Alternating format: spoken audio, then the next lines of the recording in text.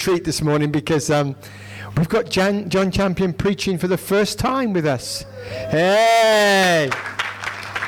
And we love this guy. We just love this family joining us.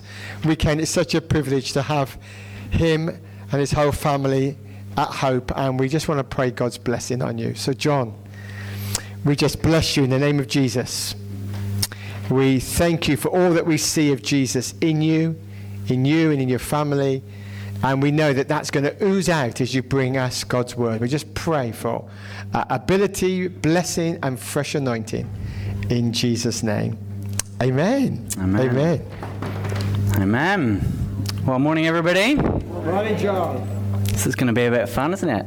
Yeah. I feel strange. I feel like I should have a guitar in my hand. If you're not usually a member here or don't usually attend, I'm usually in the band, so this is a little bit different. If I've not met you, if I don't know you, then I'm John. I'd love to get to know you at some point, but we have a growing family, don't we?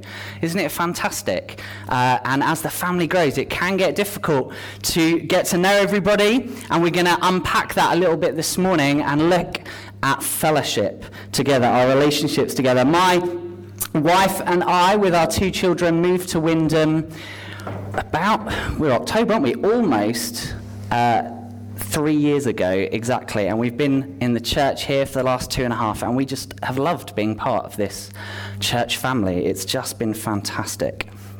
We are going to be continuing our series that Ben started for us last week on Devoted. He gave us a really helpful definition of what it means to be devoted. He gave this sense of an enduring focus and persistent commitment to a task. And this morning we're going to be looking at being devoted to fellowship, to having an enduring focus and persistent commitment to fellowship.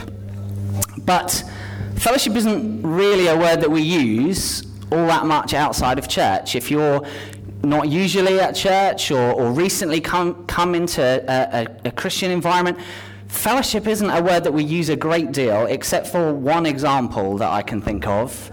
Now, I'm not a Lord of the Rings fan, generally. Any Lord of the Rings fans? Yeah? Okay, so you're one step ahead of me on this. The Fellowship of the Ring. I was tempted to show the clip, but it's not happening. In the Fellowship of the Ring, we have Frodo Baggins, who takes on a massive task. And a group of other guys get around him and pledge their allegiance. They say, through thick and thin, whatever comes, whatever may, we will give ourselves to help you follow this task through to the end. The word that is used, that we translate into fellowship, is the word koinonia. Actually, I have a very good friend who built a house and named it Koinonia. So he was so committed to this idea of fellowship. It speaks of incredible intimacy, actually, which we get from these guys in Lord of the Rings that just devote themselves to one another, promise to be with one another through thick and thin, whatever comes. The word actually that's translated is almost illustrative of what goes on between a husband and wife. There is a deep sense of intimacy. And as I thought about it, the other picture that came to mind was this idea of the band of brothers. Yeah. Originally a quote from Shakespeare. More recently, if you've seen it, incredible series. Who's seen the Band of Brothers series? I mean, that is hard to watch, but incredibly moving. Follows a squadron in the Second World War, and how these guys commit to one another. How they promise to be, they have each other's backs. They lay, and quite literally do at times, lay their lives down for one another. It is a powerful, powerful picture, and it is this that God calls us to in church family. Something beyond just friendship. He calls us to fellowship, to be devoted to one another. It's why at times when people, for various reasons, move on from church life, it's why it hurts. Because they're part of our family. We are deeply connected to one another through what Jesus has done for us. That incredible gift of grace. Actually, we've been united together as a family. And so we're going to explore today what it means to be devoted to fellowship. We're going to read our passage from Acts 2. Luke, who was one of Jesus' disciples, also a historian, wrote, documented what was going on in the early church. It says, they devoted themselves to the apostles' teaching and to fellowship, to the breaking of bread and to prayer. Everyone was filled with awe at the many wonders and signs performed by the apostles. All the believers were together and had everything in common. They sold property and possessions to give to anyone who had need. Every day they continued to meet together in the temple courts. They broke bread in their homes and ate together with glad and sincere hearts, praising God and enjoying the favor of all the people. And the Lord added to their number daily those that were being saved. Let's just pray. Father, as we look at this passage together, as we unpack your word, God, I thank you that your word is living and active, and it moves amongst us. And I pray, Lord, as we unpack this passage, as we look at what it means, Holy Spirit, that you would come and do the work this morning. God, there's anything that's of me would fall away, but that what comes from you, Lord, would sink deep into our hearts. Lord, that we would learn to be devoted to one another in fellowship. In your name we pray. Amen.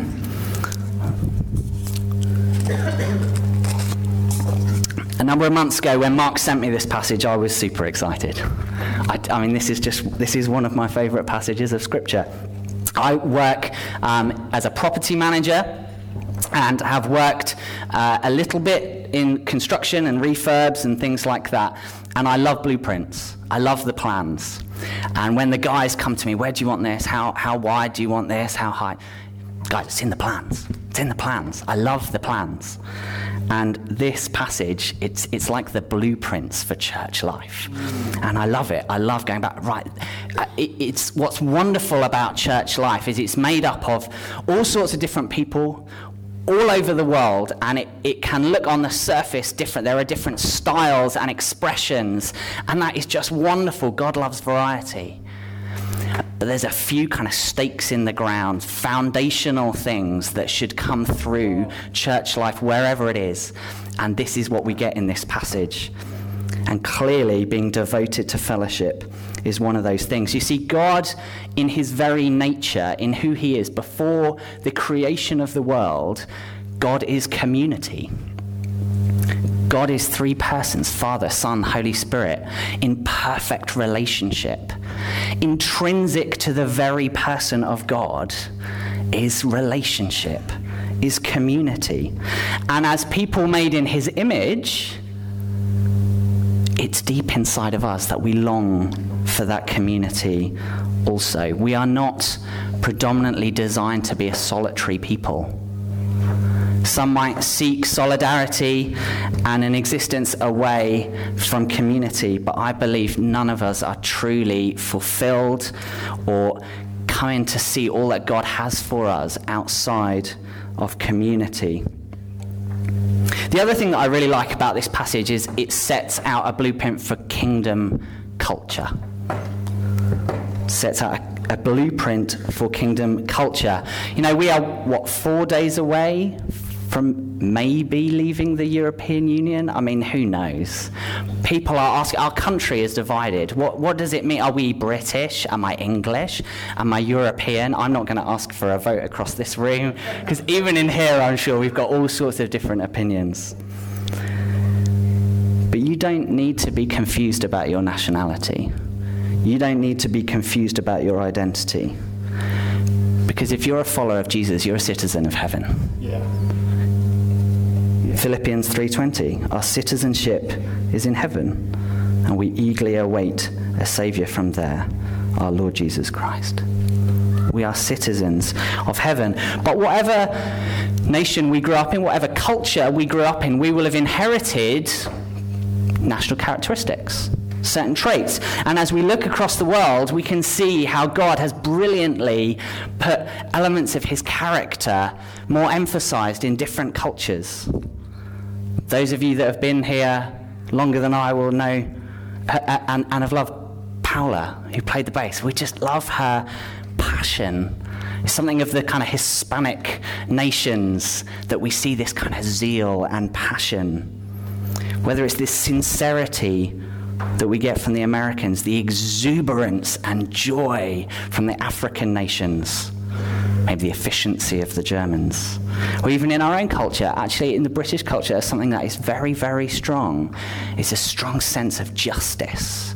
These are all godly characteristics that come through our national culture.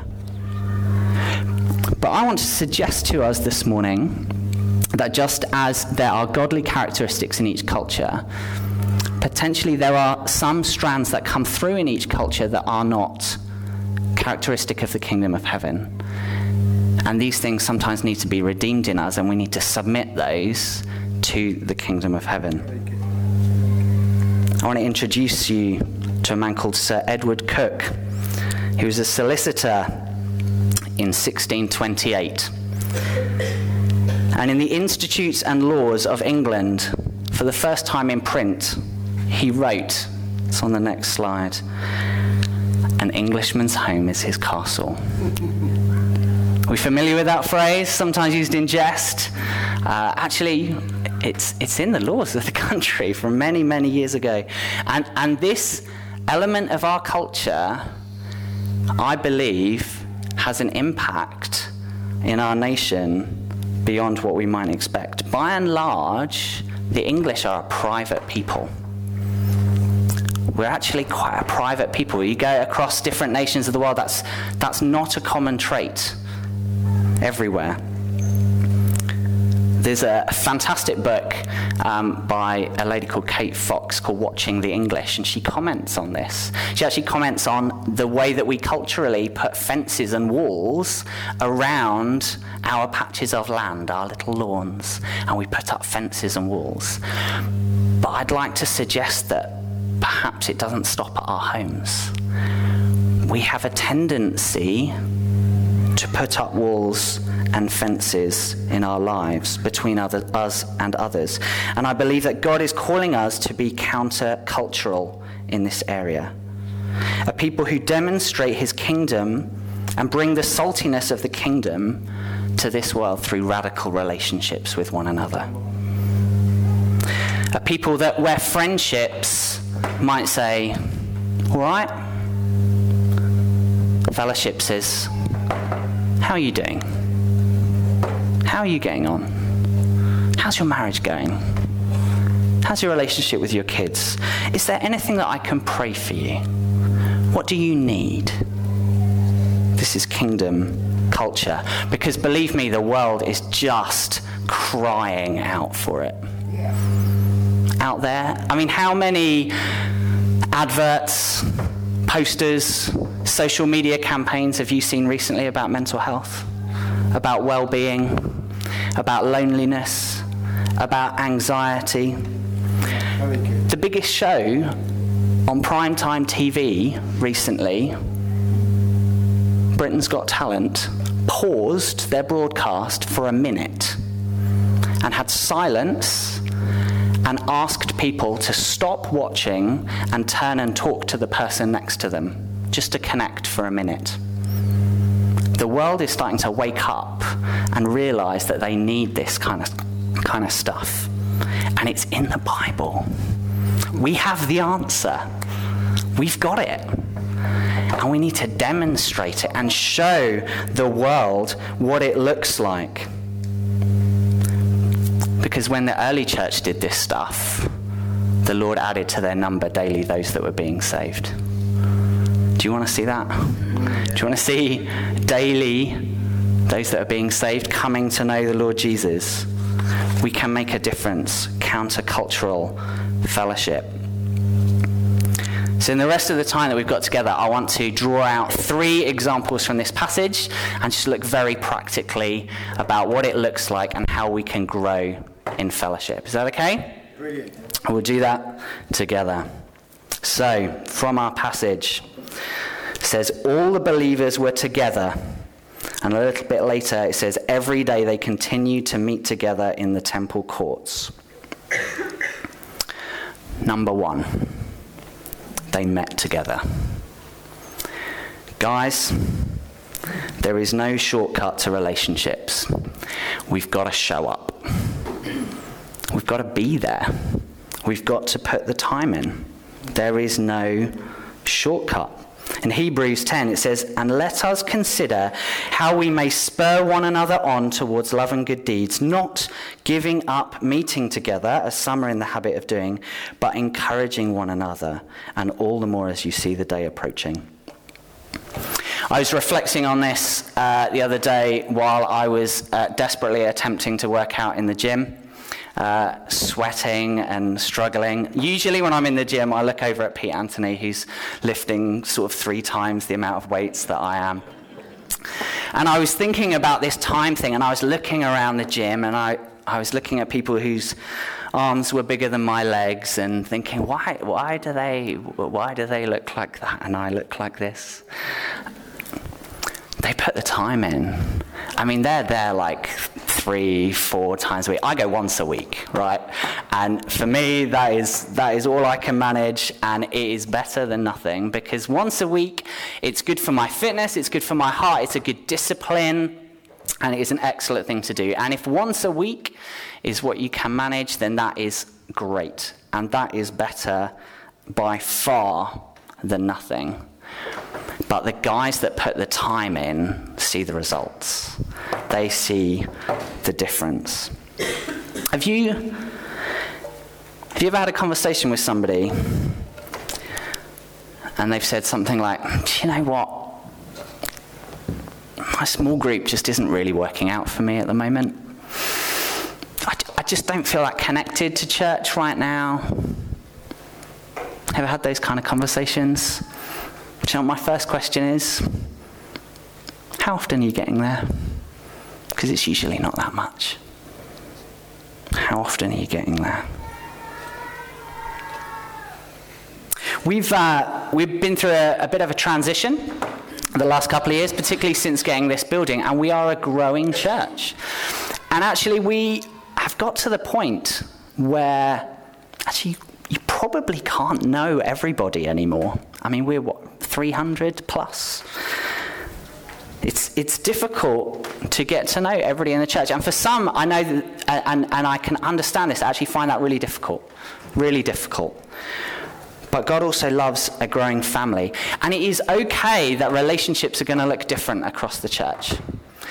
Jesus actually had very different sorts of relationships with the wider group of believers that followed him, with the 72, with his 12 disciples, and actually even within the 12, he had 3 that he was particularly close to.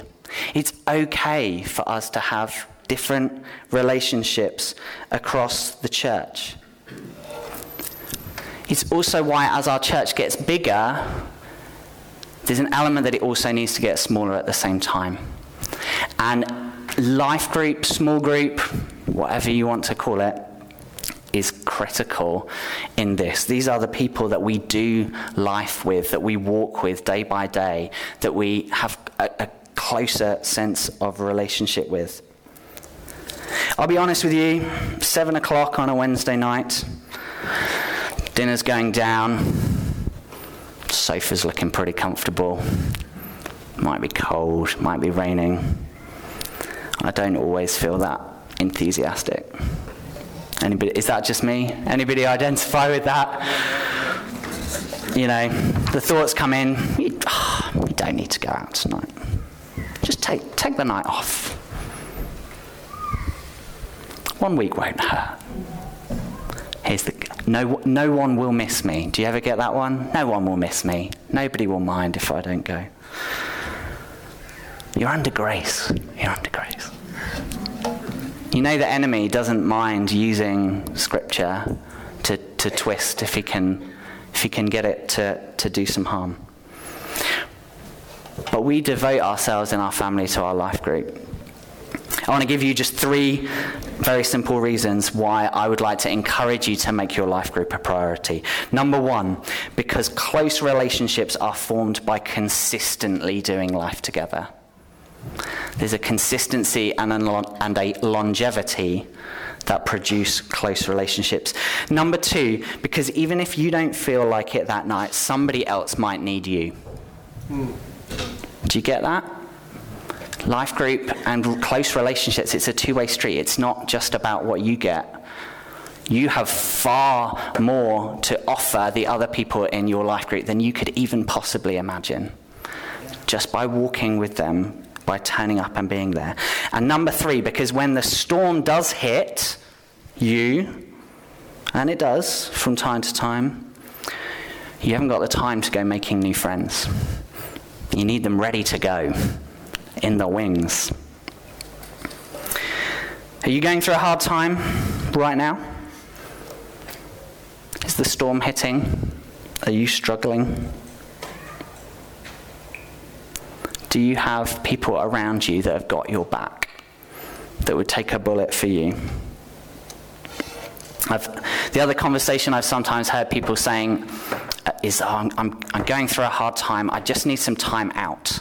Do you get that one? I just need some time out. I need some time out of my life group. I need some time out of church.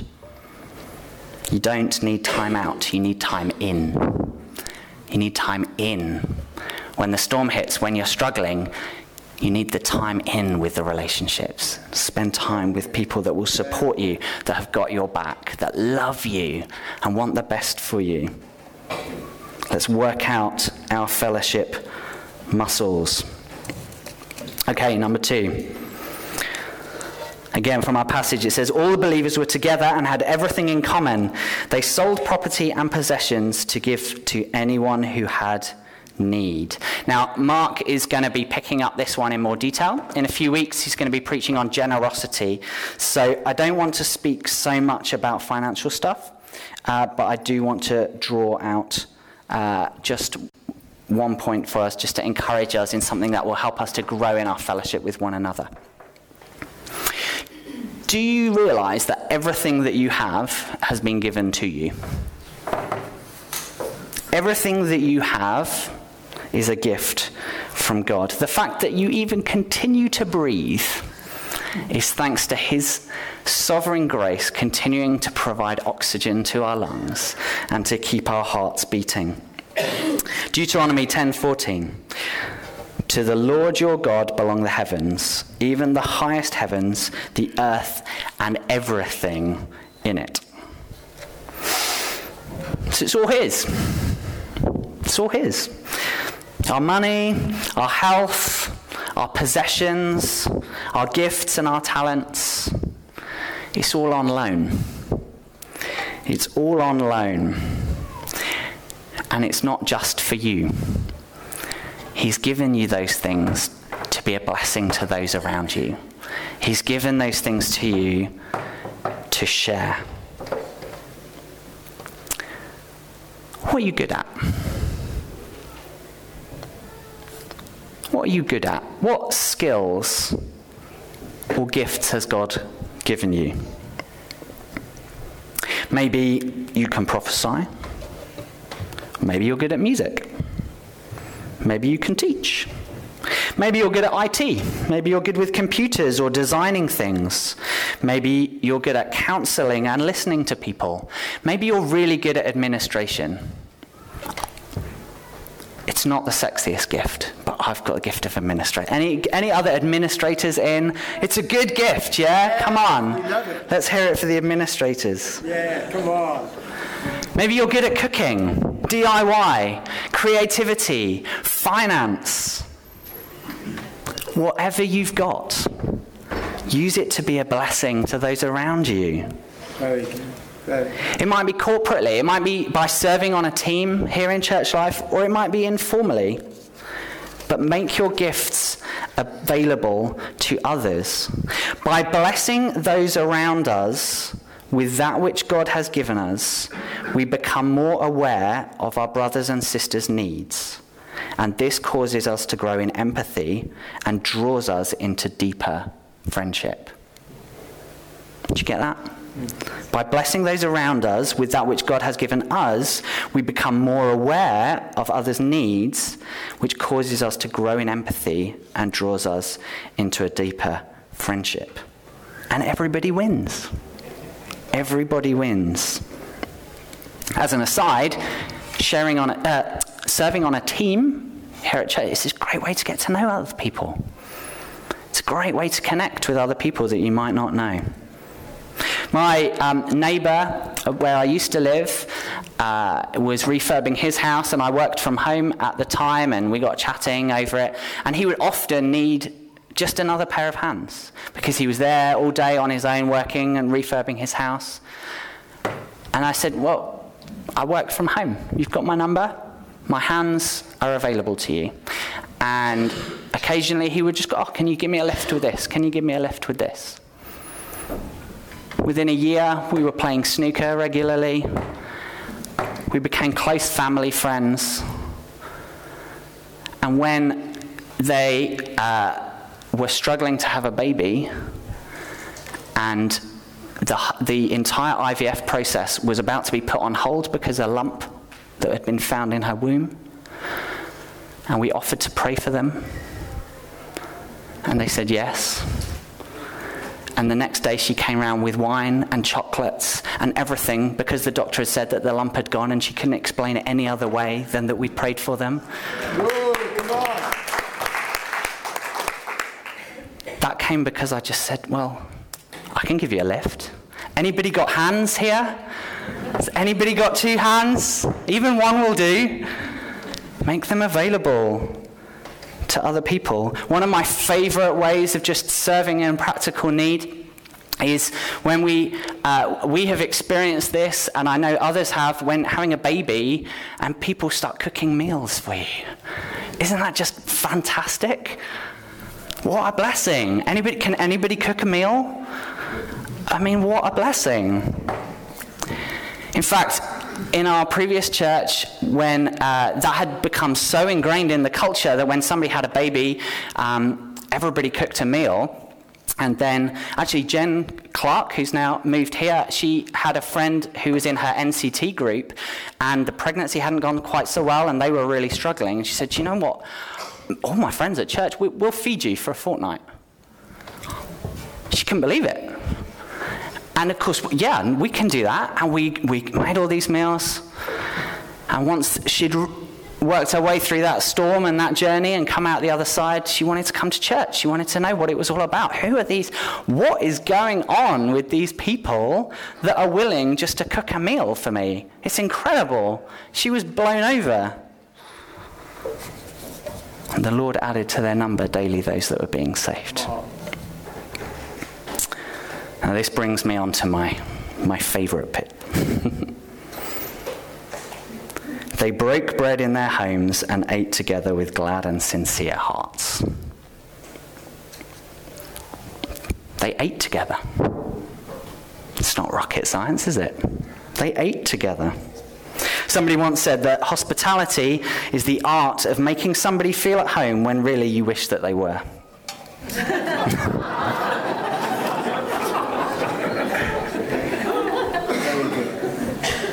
When we had our kids, we put a stake in the ground very early on that we were going to do family dinners together. And I don't know about you, but family dinners are inconvenient. They're repetitive. I mean, our kids like 4 meals, and we just eat them over and over again. And I like good food. But it's essential. It is essential for family life. We connect together around the dinner table. We come together as a family. Great story at the beginning. Joe was invited round for Sunday lunch on his first Sunday at that church. Yeah, wonderful. Are we inviting people into our homes? There is no better way to share life than round the dinner table, young and old. How often do you invite people around for dinner into your homes? And I say that in a way to encourage you, not to condemn you. How often do you have people around for dinner? There is nothing I like more than preparing a meal and enjoying it with friends. Do you want to be more like Jesus? Eat together. They called him a glutton and a drunk because he spent so much time eating with one another. We have not had a kitchen for the last 2 months. And we have been really blessed by members of this church in our life group who have said, come over for food. We've been having an extension, and so we've been without a kitchen. And on one hand, it's felt like having my legs cut off from beneath me because I love to host and have people over. But actually, it's been the greatest blessing because people have generously, so many people come over. There's lots of people that I could say thank you to, but we have also been without a washing machine recently, and Sarah Russell has been doing our laundry, and quite frankly, anybody that has to deal with my pants deserves a medal. I mean, that is just, so thank you so much. And we have so enjoyed getting to know you guys even more around the dinner table. It's just been brilliant. Now, you do not have to be Heston Blumenthal. Very good. Come on. Yeah. Let me just show you how this can work, okay? Are you ready? It's really, really easy.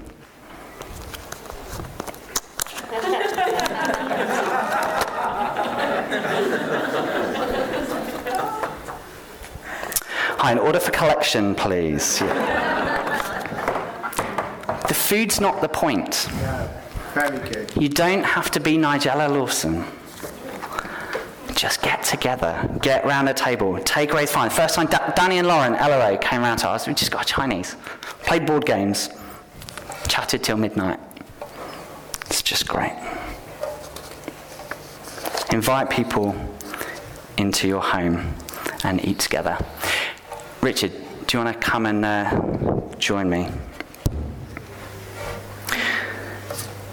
And what was the result of all of these things? The Lord added to their number daily those that were being saved. They put the time in. They shared everything that they had with one another. And they ate together. Let's demonstrate kingdom relationships to the world that so desperately, desperately needs it. Not only that we would flourish, but that we'd see his glory all the more. Should we stand together? Richard's going to lead us in a song, but I'd like to pray for us. Let's just close our eyes and see what God might want to do.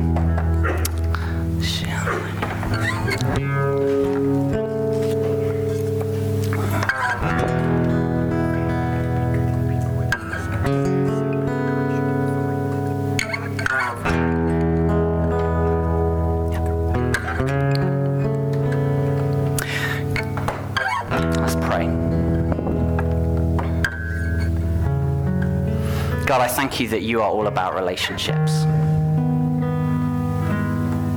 That you have drawn us into this fantastic community, that you designed the church family.